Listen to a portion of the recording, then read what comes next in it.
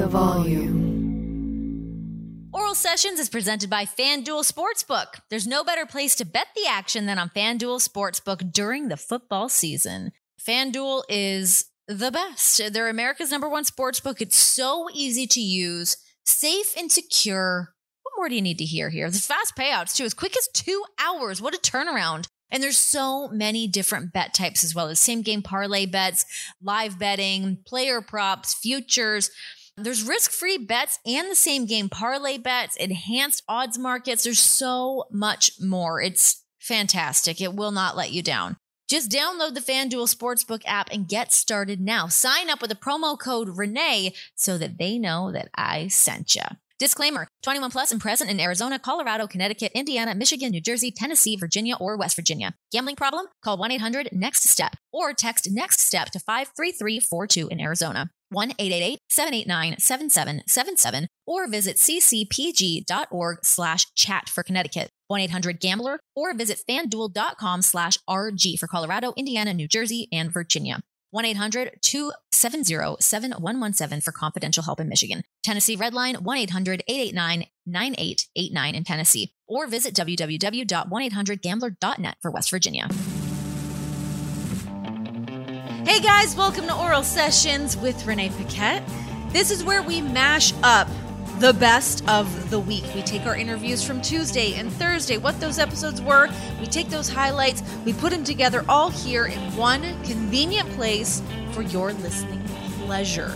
Hopefully you guys enjoy what we put together here for you guys. And if you want to go back and listen to these interviews in their entirety, you can do that right here where you're listening as it is. So anywhere you guys are listening to podcasts, you can go back and find those full length interviews. But otherwise, we've done a little bit of heavy lifting for you and gave you guys some of the highlights from what you want to hear. But, you know, we're so lucky with all the amazing guests that we have on Oral Sessions that I'm sure if you're fans of these people, you're going to want to go back and hear more of their story, hear more of who these people are and what makes them tick and what has led to their success, all that fun stuff. I love what I get to do here, and I love getting to chat with all of these interesting and fascinating people. It's a hell of a time. And yeah, now we just get to do a little best stuff here on the weekend. So here we go. Let's get into it. Here's the best stuff from this week on Oral Sessions. Do I call you Brooklyn or Brooke? I've seen both. I know. It's like a back and forth thing. I get called like BK, Brooklyn, Brooke. I get called everything. Honestly, whatever you want. How were the holidays for you? It was good. I'm back home with family. I think family time is like the best time. So it's been good. California never rains and it's been raining. So I've been like really happy about that. I just moved to Cincinnati from Las Vegas and same thing. Never got snow, but anytime we would get rainy days, I'm like, oh, thank God. Break up the days a little bit. Give me something. It's so good, but I'm so antsy. I have a lot of energy and I like need to get it out to sleep at night. And I will go on walks in the rain and I'm like, what am I? Okay, what else do you do to get rid of some of this energy? Like I was telling you before we hopped on here, I've been like watching some of your YouTube videos and figuring all this stuff out. But yeah, you're like bouncing off the walls. You have all this crazy energy. I am like that type to like really get into one thing and do it for a very long time. So like, for instance, like surfing, I go and surf like every day and then I'll go and skate. And then like after skating, I'll go for a hike. Like it's a lot. It's California. I mean, I grew up being outside. Like seriously, I'd get home from school. My mom would be like, go outside until the street lights come on. Like I would just be outside all the time. So now I don't really know how to be inside, if that makes sense. I feel like people can kind of take a little bit of that from you because I feel like everyone's so like, I mean, obviously with the last like 2 years or whatever, everyone's just stuck inside anyways, but it's like, what's new on Netflix? What can I binge? What can I do? It's like, get up off your fucking ass and go do something. It's been such a transition too from like the attack. Like, hey, you have to heal for 6 months or like 6 weeks. It was like so new to me. I was like, I can't do that. Like you're asking me to do a lot right now. But like the normal person, it's like, oh, thank God I get to stay in. But like for me mentally, I was like, what is this? Like, I can't do that. Was that like one of the most difficult parts of like the aftermath? I like would literally rather be doing anything else but be inside. For my doctor to be like, you can't skateboard or like, you can't go outside and surf or you can't run. I was like, how does one do that? I have a TV in my room. I don't think I've ever turned it on. And like, I did. I had to be like, let me just relax. You're in the minority with that, certainly, but I'm glad that you were able to take the time. So for people that aren't familiar, I mean, I know your story has been on tons of different news sites and different outlets and all that. But yeah, let's talk about the attack to catch everybody up to speed on what exactly happened with you. It's been over a year now, but early November of last year, what happened? During COVID, so not really doing a lot, still going outside and skating, but my cousin had called me and was like, hey, do you want to come to Arizona? I'm going to be there. They're originally from Chicago, so they were kind of visiting that area. And I was like, yeah, of course, like that's not too far away. Like I'll just come. Got on a plane ride, went to Arizona. We got our nails done. And at the time I was taking antibiotics for, I don't even know what it was for, but I was taking antibiotics. So we had to go back to the house. And this is like a part of the story I don't really tell anyone because I find it really trippy. Her dog actually had like a skin condition. So it had kind of like bad skin, really itchy, irritated skin. So we went to this like nutritionist and she was like kind of like hippie, like very into like natural essential oils. And she like looked at me before I even said hi. Cause like when I walk in somewhere, I'm like, hey, how are you? You know, she like looked at me and she's like, I just want you to know, like dead eye contact. She's like, I just want you to know, like whatever you go through, you're going to remain positive. And I was like, oh, like, thank you. Like, that means a lot. And in my head, I'm like, what am I going through? Like, I hope I'll stay positive, you know, like kind of like that. She said it like 2 other times after that. And like, finally, the last time I was like, am I going through something like that you know about that I don't? Like, because I was just really thrown off from like her saying that. And I was like, I really appreciate that. I was like, I hope I stay positive through like anything that I go through. Literally, and I kid you not, 15 minutes later, the attack happened. Wow. Yeah, so then the attack happened. I was in the kitchen. It was kind of like an L-shaped kitchen. So there was an island. I was like in the corner. My cousin was like moving pots and pans in the back, but I was standing up completely. A lot of people say that I had a treat in my mouth or I was bending over to kiss the dog. None of that.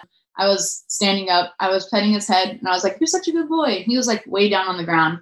I looked at my cousin and I looked back at the dog and he literally sprung like from the ground onto my face, like latched onto my face. And then my instinct was like, get on the ground, hold his head and go wherever he goes. So I was literally on the ground, kind of like sumo wrestling position, like on the ground, holding his head. I was just like going with him and it had to be like 40 seconds. And then I finally felt like a release and I was like able to kind of push him away. But as soon as I did that, something like flew off and hit the wall and like went down. But I wasn't even thinking about that. I like got up and I was like, wow, that's such a good breath like of air. Like I can breathe so well. And then I was like, that's weird. Like, what am I tasting right now? And I kind of like just looked down and blood just everywhere. So my cousin finally turned around, started screaming some stuff as I think one in shock would. I have a really high pain tolerance. So I just thought the dog like bit me and then kind of like released. I didn't know that he like had taken everything. We got the dog in one of the closets in the other room. And then I like was over the sink and I was like, you need to take me to the hospital. Like, I don't care what you do. Like, you need to take me to the hospital. Like, this is bad. We were basically in the house for a good like 30 minutes before we went to the hospital. And the hospital was 11 minutes away. My cousin wasn't from Arizona. She like comes and visits and goes, but she didn't really like know where to take me or like know what to do. So I think her shock was, I don't know. I don't want to talk bad on anyone, but I just wish like some of the situations were different that happened with. So it took me 11 minutes to get to the hospital. Well, from the 30. So it's like 44 minutes and my lip was off ice. And once I got to the hospital, because of COVID, they had to test me. They had to ask me questions. I'm sweating right now thinking about this. Oh my God. I walked up and they had like an outside like check-in, right? Before you even got into the hospital. So I was like standing there with a rag like over my face because my cousin threw it at me. She's like, I can't look at you like that. Like threw a rag on my face. I was like, okay, like what the hell is happening? Put the rag over my face, got to the hospital. I'm like sitting there. There's a nurse. She's like typing on the computer outside. She's like, hi, what's your name? Like Brooklyn. She's like, can you spell it for me? I'm like, BROOKLIN. She's like, date of birth. Tell her my date of birth. She's like, what's your address? Give her my address. I was like, yo, like, I don't know what's going on. She's like, okay, what are you here for? And I just like went like this. And she was like, like freaked out. And she's like, go. So then I get there. Same thing at the other desk. So talk about learning patience. That's Wild. What was that pain like? Were you just in so much shock that you almost didn't even feel it? I wasn't in shock. Someone would say, well, that is shock. I was like very like aware of everything that was happening. Like I was like, like I'm feeling a little lightheaded. So I like drank water, tried to calm myself down because my cousin was losing it. So like, as I think one would that saw someone's face like ripped off and probably didn't like blood. Like I completely understand. At the same time, I was like, we were driving and she's like, there was a cop on the side of the road. She's like, I'm just going to let the cop take you to the hospital. I was like, holy shit. Like we're 6 minutes away. Just if you can't drive, like pull over, let me drive. Like I got to get myself to the fucking hospital. Like I told her too, I was like, get me to the hospital. As soon as you drop me off, you can like freak out and do whatever you need to do, but just like get me there. So what did the doctors say when they first assessed what had happened? What was the conclusion that they all kind of came to? I mean, one of the nurses looked at me and was like, can I take a picture of you? We have a group chat going on and we kind of like discussed the worst cases and you're definitely one of them. I was like, sure, dude, like whatever. He took a picture. One of the other nurses, she's like, she just kept saying, I'm so sorry. I'm so sorry. Like, she just was like really there for me. I think like more emotionally, my parents didn't really know what was happening. I was told not to text anyone. So I didn't tell anyone. I kind of just sent a picture to my friends and didn't really explain it. And everyone thought I was joking. So it was really gnarly. So I was in Arizona. So my parents like drove up there and then I told them, I was like, look, like, I know this is going to be emotional. I do not want you crying when you see me. Like, just be strong. Like, I don't want to be like, oh shit. Like, I feel sorry for myself. I was like, please, like, I know it's emotional. And like, I know you're probably going to look at me and like, be really sad, but like, don't show it, please. Like, parents walked in, they're like, hey, how you doing? Like, I'm like, good. Thank God. Honestly, because yeah, I mean, I feel like you would be so teetering on that point of like, am I going to lose it or do I just keep a level head about this? Cause it is what it is, right? Like crumbling, like what is crumbling really going to do other than just put you in like a nasty headspace that is like a hairline away, right? Yeah. And my parents, I mean, thank God for them. But I mean, they were like, we had 6 hours to cry in the car. We got it all out. I was like, you did what you needed to do. Like, so sorry for, putting you in that emotional spot. I mean, it is emotional. I know that they feel kind of guilty, but at the same time, I'm like, how are you feeling guilty? Like, you had nothing to do. It's just like parents' guilt, I think. Oh my gosh.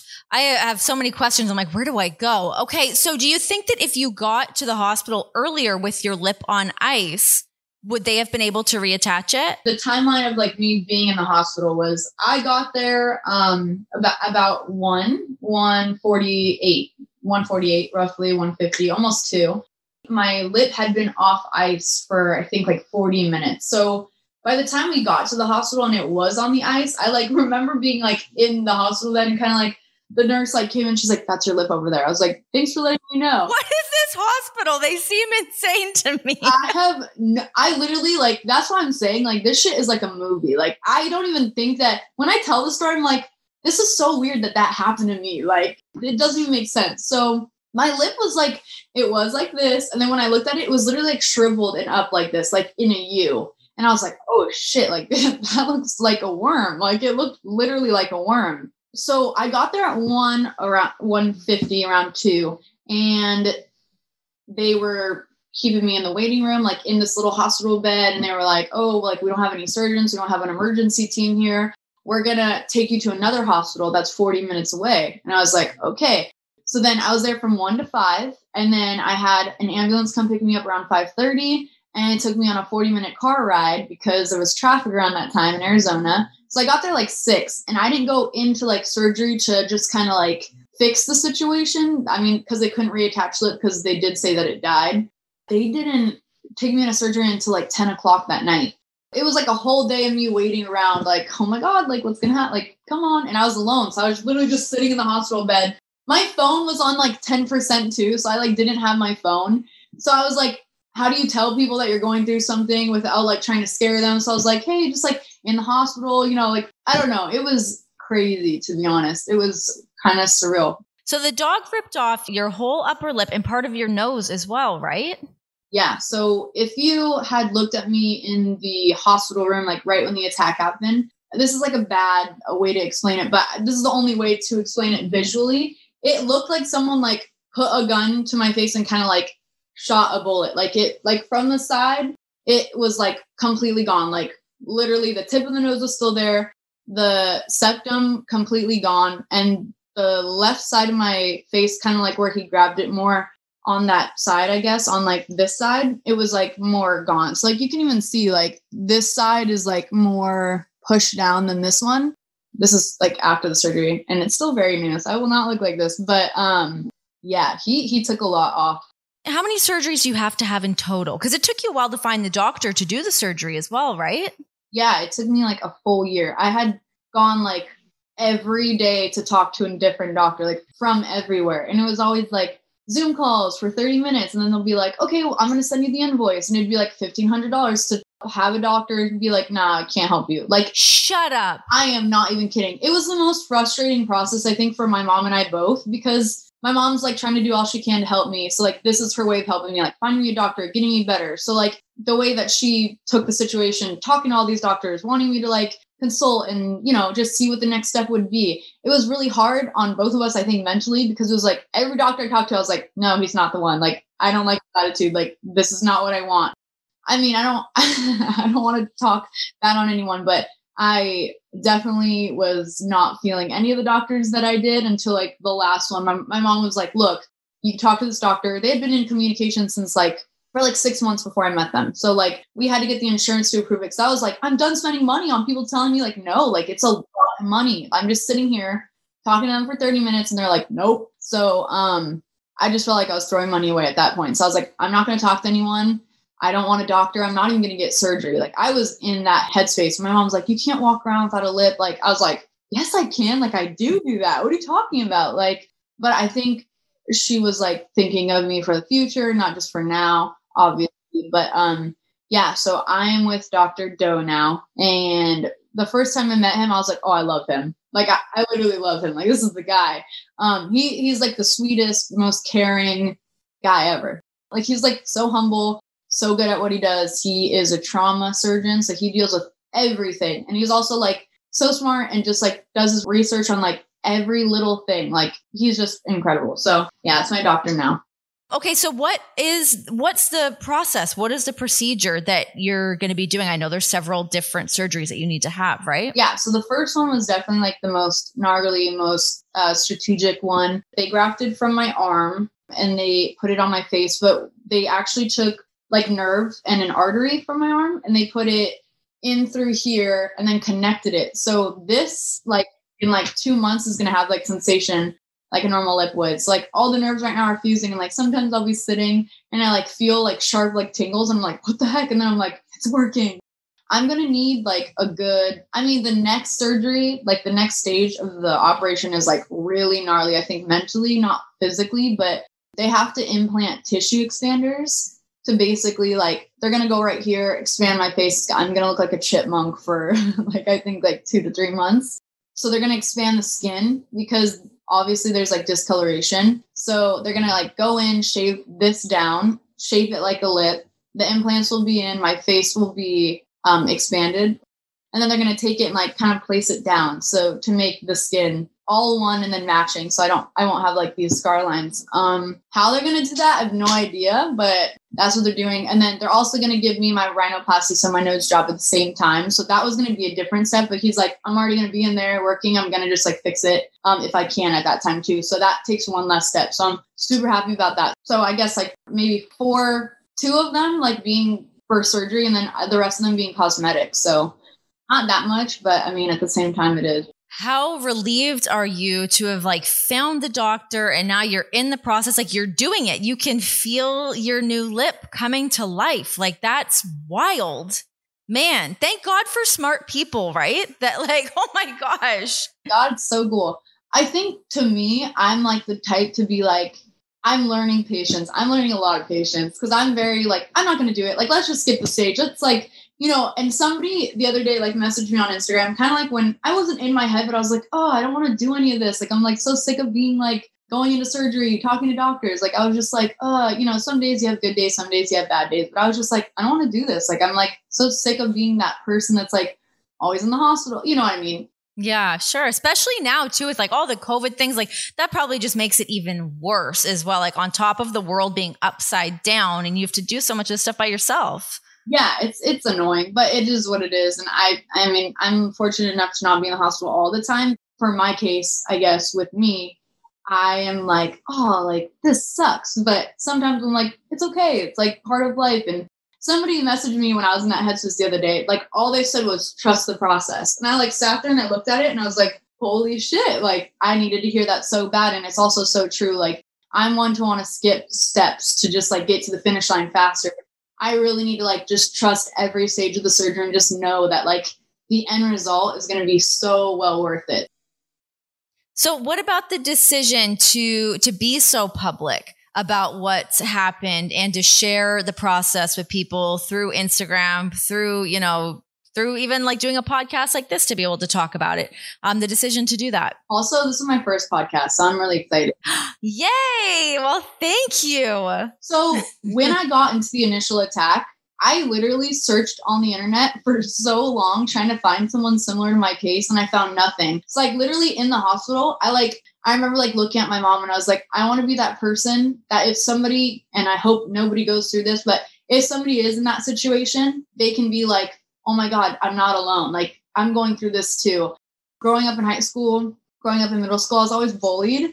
So I never really cared what I looked like. Wait, how were you bullied? You're like the cutest, sweetest little thing. I'm telling you, like I literally was like so bullied. And my mom was always like, they're jealous, but it was really annoying. Like it was really bad. I was like, what am I doing to you? Like, what did I do to offend you? Like, I'm just like, I literally was on the surf team. I did track. I like literally would just go and do my thing and then leave. And I was always like, I was one that like never wanted drama, never wanted, but yeah, I was somehow like always bullied. So I feel like it built me to be very strong for me to be like, I don't care what I look like. You can say all the shit you want. Like it will not affect me. And that's exactly like what I think led me to here. Like, I just don't care about what I look like. I think like everyone's beautiful in their own way. Yeah. But just like being more public about it was me trying to be like, if somebody's seeing this on the other side of Instagram or whatever podcast or whatever interview I do, and they're going through the same thing, to be like, oh my gosh, like it is okay to look a little different than what society's beauty standards are. I just want people to know that they're not alone and shit happens and you can't control it. Like in the first beginning process, like I was hiding my face all the time, like even from my parents. Like I was like, don't look at me. Like my dad's like, you look beautiful. I don't see a difference. Like you are beautiful. You are you. And that's everything. And I just feel like Instagram and just like certain beauty standards that are put on Instagram for you to compare yourself to is like, for someone that has gone through something tragic or an accident or born with a difference, they don't really have someone to be like, oh, I look like that too. Or, oh, like somebody looks different like me. And, not everyone's perfect and beautiful. Or I don't know. I just honestly, just to answer your question, I wanted to be that someone could look up and be like, oh my gosh, I've gone through that, or I'm going through that and I can relate. I can't even tell you the amount of people that have DM'd me pictures and videos and their stories about them being attacked by dogs. Like it is insane. Like it happens way more than I think, but all of them are like, thank you for sharing. I wish I was this strong. But like, to me, it's like, I just want to live my life and be able to post pictures and not have to hide from who I am. I can't change any of this. I can try to hide it as much as I want with a mask or whatever, but I'm done hiding. It's so exhausting.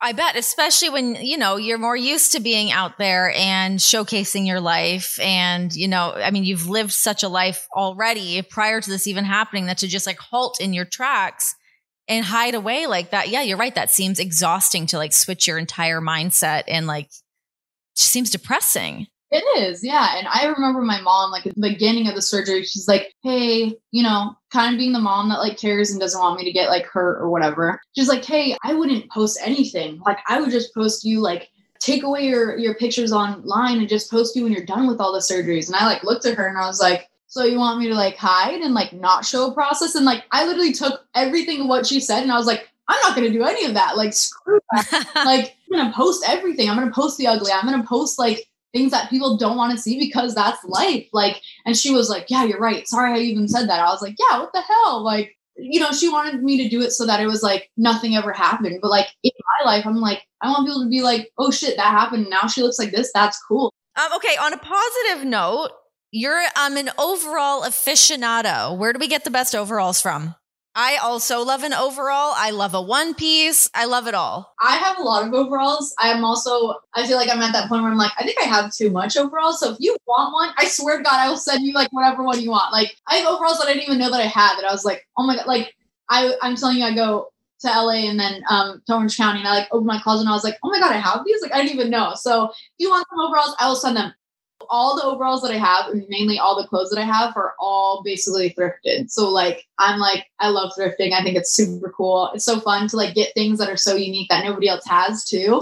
So yeah, definitely thrift shops. I get all my overalls and like all my clothes from thrift shops is where I get them. God, I wish I had the energy to do that. Now I'm just like, send it to my house, order it online, hope for the best. I go in ebbs and flows. I definitely am like, sometimes I have the patience to like look. I usually like the thrift shops that I go to, I usually know the sections to look for, but sometimes I'm like, oh, not today. I'll literally walk out. So I think it just depends on the mood, and the weather, I guess. But yeah, it's fun. It's fun. Sweet. Well, Brooklyn, thank you so much for coming on the podcast and sharing your story. I'm really just happy that I got to like meet you and talk to you and help to share your story. It's truly inspirational. So you're a hell of a woman. Thank you. And thank you for reaching out. And I'm so excited to like be on my first podcast. And, yay. And I'm serious about those overalls and the snow boots. Thunder Rose owes me $5 for being late. That's the toll. You must pay the toll. Super late. I feel like this has been a long time coming to get you on the podcast. Here we are. I'm going to pick a bone with you, Renee. Ooh, well, here we go. It's very interesting. After the lights out match, everybody and their mamas interview Britt Baker. It's so interesting because I was in that match and I was not interviewed. I know Britt personally a little bit better than I know you. So I was like, girlfriend, come pop on the show, blah, blah, blah. But like, why is Britt getting all of the flowers for this match and not you? I love Britt. I think she's great, but let's talk a little Thunder Rosa here. I bled too, but I didn't do it to the point in where like I was completely like drenched in blood. I think that was one of the shocking factors for that match. I mean, the match was a masterpiece. Like I watch it. It was so driven with emotions from her and from me that made it so special. There's been so many women in the business that I want to give credit to that were before us that have done this in the independent scene, but they never did it in a way where we did it. In my personal opinion, that's one of the main reasons why people are like, oh my God, she's the queen of hardcore. And yes, she did some crazy stuff. She took some crazy bumps. But at the same time, it's like, this wouldn't happen if she wouldn't have the opponent that she had with her. Of course. Takes two to tango, 100%. Absolutely. And I knew that for her, it was going to be a defining moment in her career, this match specifically. For me, it was the match that I needed for people to understand who Thunder Rosa is. And I'm just not talking about as a worker, but I'm just talking about in general, like what I'm able to do. I can do technical matches. I can do high-flying matches. I can wrestle in a mask. I can speak Spanish. I can speak English. I can do hardcore matches. I'm not afraid of anything. I can do MMA. I can do everything. But I feel like the drift went with her and he didn't go with me. Britt's very good at taking things and pumping it up on social media. She kind of keeps the storyline going through social media where she wants to talk a bunch of shit, post videos online and post pictures and all that. Do you think that that is something that makes the storyline follow her more? I mean, it could have been. And it also could have been the fact that I wasn't signed with AEW at that moment. And it wasn't like the moment for Thunder Rosa. And I totally understand that. That match specifically, I'm so thankful to Tony for allowing me to be part of this storyline because he could have picked anybody that was signed at the moment in AEW. I don't think that that's true, though, because you couldn't have done that match with anybody. That's not true. I know, you're right. But I'm saying that if you put it in perspective, I was not part of the company full time. He said from the day one, when I came to AEW, it was a one and done. But my performance kind of like forced everybody to have me there every week, which was really cool. Prior to my research getting ready for this interview, I didn't know that you weren't signed before that match. How much pressure were you feeling to be like, hey, you're going to be the main event of Dynamite. You're doing a hardcore lights out match and you're not signed. Did that like fuel your fire to be like, fuck it, I'm just going to go out there and do my absolute best and get signed and it is what it is? Or were you feeling that pressure of like, God, I really hope that this all kind of connects? I felt the pressure from moment one because I knew what I was coming for. I'm an outsider. What do you mean by that? Why do people make you feel like an outsider? I don't know if you remember the storylines like, you don't belong here. You don't belong here. They keep telling you that. They keep telling me I'm an outsider my whole entire career because I never watched wrestling. I was a social worker. I came into the business because it was fun. It was something that interested me. And I ended up being fucking pretty good at it, and people didn't like that. You come from another company and it's a blessing and a curse when you're too good at something in any job, right? So you come in at something, you're supposed to be a one and done. And then you're like, what's up, guys? Every week, I'm the cousin that nobody wants to see, but you still see me, And then they put you in this like super important spot that you're like, holy crap. Like if I shed the bed, this is it. I knew that if I did what I needed to do with my opponents and we can tell the story the way that we're supposed to tell it, that I was going to be okay. And that this was going to help me catapult my career in many different ways. Because for me, it wasn't like, okay, I'm going to have an excellent match and this is going to be great just for me. I was doing this for the whole entire group that I have been, dragging with me and telling them, you can do this too. You can be an outsider. People can tell you suck. People can tell you that you don't belong. I have been told that so many times. And even now I'll be reading stuff, but they're always like, well, Thunder Rosa is missing something. Oh, Thunder Rosa is not, they don't have the it. There is something. And I'm like, I dog dare you to wake up at 5 a.m. every fucking day, travel for 7-8 hours, put a show, go to the next show and do the same thing. Take care of yourself. Try to look good. Try to have a positive attitude. Try to do something. And then you can tell me, oh, you're still missing something. Because I'm not doing it for myself. I'm doing it for the group of women that they're coming with me. Right. And that's when I cut that promo. The pressure was on not for me only, but to again, show that I'm a great talent, but it's to show that it doesn't matter what people tell you. You are in charge of your own destiny and you can change your present and your future. And that's what I did when I got there. So what happens to Thunder Rosa if people do start saying that, like, oh shit, she does belong. She is this amazing talent. Do you want that to happen? I mean, of course you want that to happen. Everyone wants to, get their accolades and get the respect that they deserve. But do you kind of enjoy having that chip on your shoulder to keep moving forward and keep proving everybody wrong? Because I almost feel like, as much as you're telling me this, I almost feel, not that I feel the opposite, but like I feel like the stuff that I see about you online is people fucking love you. They do love me because they see the hard work that I put all the time. I don't base my success on one thing. I base my success on every week what I can do for myself and for other people. For me, it's not about me. My legacy, my family legacy is to build opportunities for other people that are coming after me, with people that come in the ring with me, what they can learn while they're with me and they can teach to somebody else. I always talk about real sisterhood. Like I was not treated well when I started in the business by other women that were in the business before me. That scarred me for life. And I keep talking about it. And I know my therapist told me, you got to let it go. But that shit can be brutal, man. Like, oh my God, it can be awful. Do you think locker rooms have changed quite a bit since then? Or is there still some of that can exist? There's still some of that. But again, it's our responsibility, our individual responsibility to be better people when we are anywhere we go. When you see something that is wrong, you have to say something because there's certain things that shouldn't happen. Well, especially if you're somebody that is a locker room leader to kind of step in and change the way that a locker room is. Or even like have an adult conversation saying, hey, what you did out there really bothered me and it made me feel this way. Instead of like, you are stupid and you this. It's like, no, it made me feel this way. Can you please not do that? And if it continues to happen, then, okay, you have a bigger issue.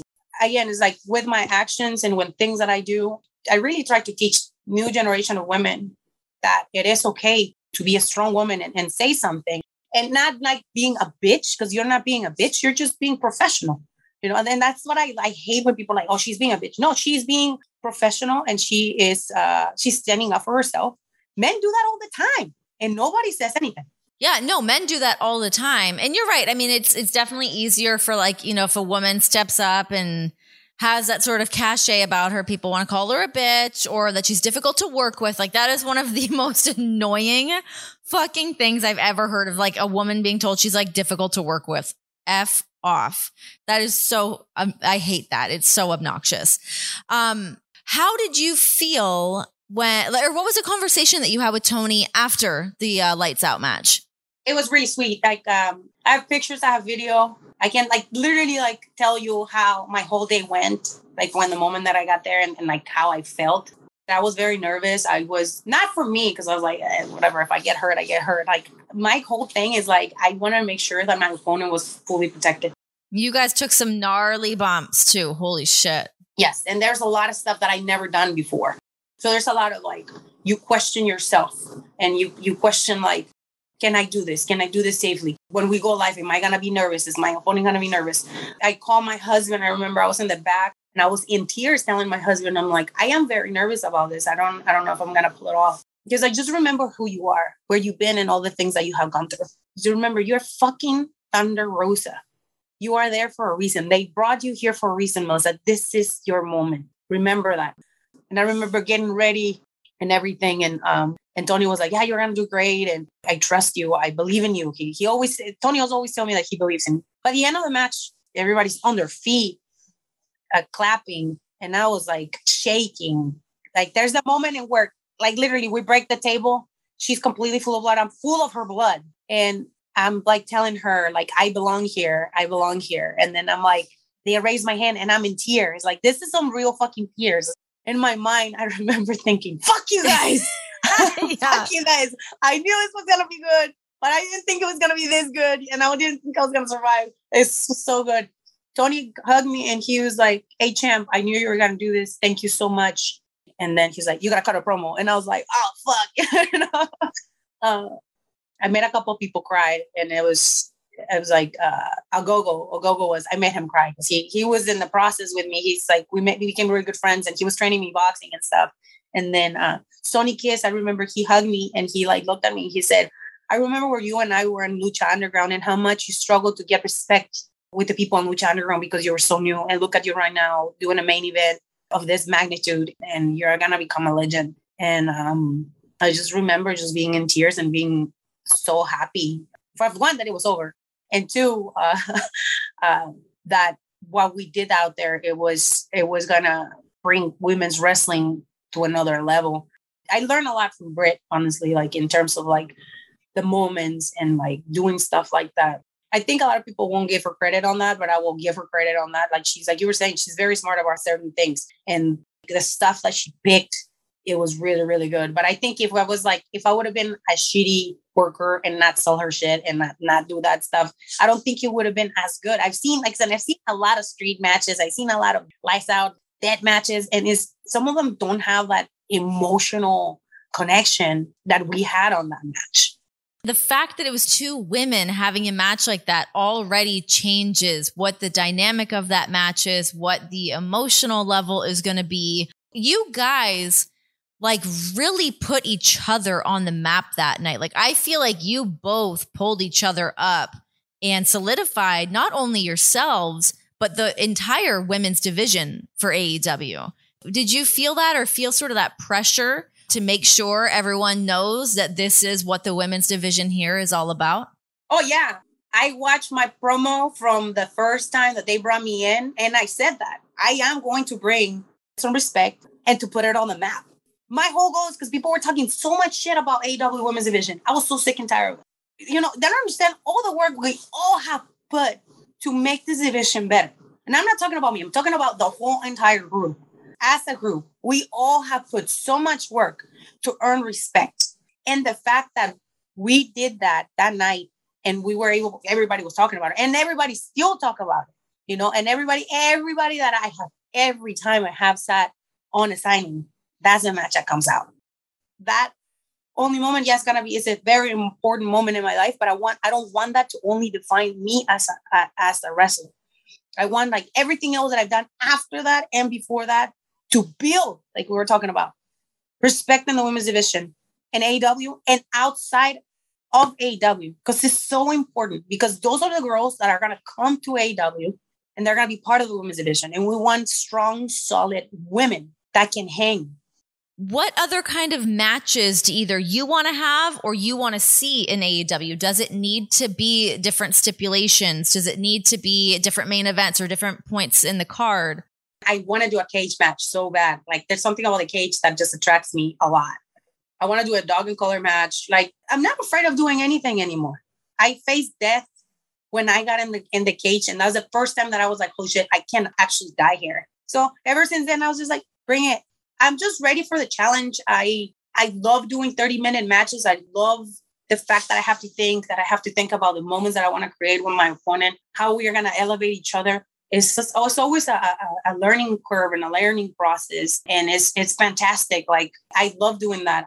Like, even my last match right now with Jade, it was like a learning curve, not only for me, but for her, right? The process of thinking, what am I going to do? How are we going to create it? How are we going to create the interest from the people to watch this match and to tune in and to watch the whole entire match? I mean, I saw this last time when they had the 60-minute match, Cowboy and Brian. I was telling Mark, I'm ready for this. I am ready for this. And I know a couple of my peers are ready to have a 60-minute match. Oh my God, I've got so many different questions for you that I'm like, which way do I want to go? Let's go to when you got signed. What was that moment like for you when you did get signed to a full-time contract? Oh man, if I could really talk. I mean, you can. I was in my bed and I was having a really difficult time because I was having some issues with the other company that I was working with. July 20th, it was like 8 a.m. I'm in tears praying to God for clarity and patience. And I got a message from Christopher Daniels. He's like, sister, here is your contract. Read it over and send it to your lawyer. I like literally was on my computer and like looking at it and I'm in tears. Like, I'm just in tears. Like, finally, like all this time. And I was like, just like this, told my husband, we did it. We fucking did it. That was the best thing that happened to me in a long time. I worked so hard and we sacrificed so much throughout 6 years. And like, there's so many things that people don't understand. They don't know because they don't need to know. And I was like, Jesus, God, thank you so much. And then when it was announced on my birthday, it was like everybody, every single comment is like, you earned it. You deserve it. You've worked so hard. It was one of the most beautiful things. And I saw Tony and I sent him the longest text message saying thank you and how thankful I am. And I'm so thankful that I am in the company because being rejected for so long and even like struggling for so long, it just feels like you're never gonna get out of the hole. But then it's like you see the light and you're like, oh my God, like miracles exist and like hard work really pays off. And a lot of people like want to do shortcuts and like they get tired and they give up. And like there's just that attitude that I was never gonna give up no matter what. It felt great, and it just feels great that I can say that I'm part of like something like this because we are making change. It feels awesome. I love hearing stories like that and seeing someone like you that's so passionate about what you do. And obviously, I mean, you are busting your ass to do this day in and day out, year after year. So to see you get this big payoff quite literally is awesome to see. But, you know, even on the other side of that, it's like you get your contract and I feel like every time you're on TV, it feels like it's an important match and it feels like something big is about to happen. So, I mean, kudos to you for being able to have that kind of energy about you and that kind of charisma every time that you're out there. I think that that's really, really cool to see. And now to see the way the women's division is going. I mean, you guys have so much talent there and there's so many amazing women there. And now you guys have just signed Mercedes Martinez. How do you feel about having her join the women's locker room? My head still hurts. He hit hard. It's great. I think we need more veterans that are able to guide all the young new talent that we still have. The learning curve is so big in our division because we have a lot of people that are been in the business less than 10 years. And you like it or not, I mean, there's a lot of stuff that we all still need to learn. And she is a book of knowledge. And every time I have stepped in the ring with her, because we've been having a lot of matches in the independent scene, they get better and better and better and better. So what you guys are about to see in the next couple months is going to be fire because you have somebody that is a super freaking good veteran that knows what she's doing. And then you're seeing fiery thunder baby Rosa right now. It's going to be money inside and outside of the ring. And if you guys go on YouTube and see our matches that we have had in the last couple months, you're going to know what I'm talking about because we both can go. I just hope the world is ready to see what's next. Hell yeah. I think especially for Mercedes, I actually just had her on the show not long ago, not having a clue that she was going to AEW. I don't know if she knew at that point or what, but it's really cool to see her make that move, make that career move. And I mean, shit, we know she can still go and she knows she can go. So I'm excited to see her get that opportunity to really flex on everybody and remind everyone who the hell she is, because she's an absolute badass. Okay, this has actually been such a great conversation, killer interview. I love getting to hear more about your story. Geez, I mean, all the stuff that you have been through to land where you are now. I'm so happy for you. I'm like proud of you for like sticking to it, nose to the grindstone, getting it done. My final question to you is this. What is the best taco that you've had so far? It had to be when I was in Monterrey, Mexico. It was so authentic. Like we went to this taqueria and I never had this like chicharrón trenzado, which is pork rinds. And then the tortillas were handmade.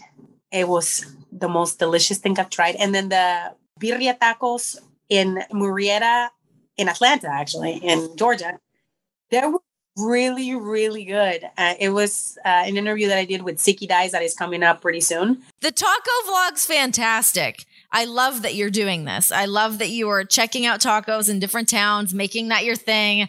As a food person myself, I love this and I'm living vicariously through you. I'm hoping that the taco vlog goes bigger so I can have my stuff on TV one day. Yeah, let's get it out there. Let's get you should have your own hot sauce. That's what we should really be doing. There should be like a Thunder Rosa hot sauce. There was an offer for me to do hot sauce too. You 100% should do that. I mean, Dustin Poirier has his through Hedonist. It's awesome. It's like a Louisiana style hot sauce. It's one of my favorite ones. You need to jump on this bandwagon for sure. Well, Thunder Rosa, I'm so happy that I was finally able to get you on here to pick your brain. Again, I mean, honestly, your story's amazing.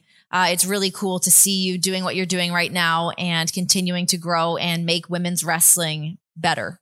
So thank you. Thanks for being patient. I'm sorry I was late. Now you owe me a taco. I wanted $5, but now I think I just want to go have a taco with you. I will have to make you tacos then. Or yes. I'll get my taco from a taqueria El Dorado if you come to Austin. That they have my taco there. What's in it? It's steak, rajas, and they have like some very spicy jalapeno and cheese. And some of the proceeds go to my favorite nonprofit organization. So they donate money from that taco. Man, you fucking rule. What a cool chick. Super excited for you. And thanks again for coming on. Thank you. Thank you guys so much for hanging out with me on this special edition of the Best of for Oral Sessions. We just mash up the best from the week, let you guys get the little highlights. You can go back and listen to the full-length episodes should you choose to do so. I highly recommend it because there's some good stuff in there. It's really hard to cut these down because these chats can be so great. We really do have the best guests come on here and hang out, and I love being able to do that here on the show. So hopefully you guys enjoyed it. You can go back and listen to more of the episodes. You can also watch these interviews on our YouTube page. You can just search Renee Paquette, search for The Volume Network, and you'll be able to find all the things. We've got the short clips, we've got the full-length interviews. Find them all on there. Like, subscribe, share, turn on the notifications, all that good stuff. We'll see you guys next time on Oral Sessions.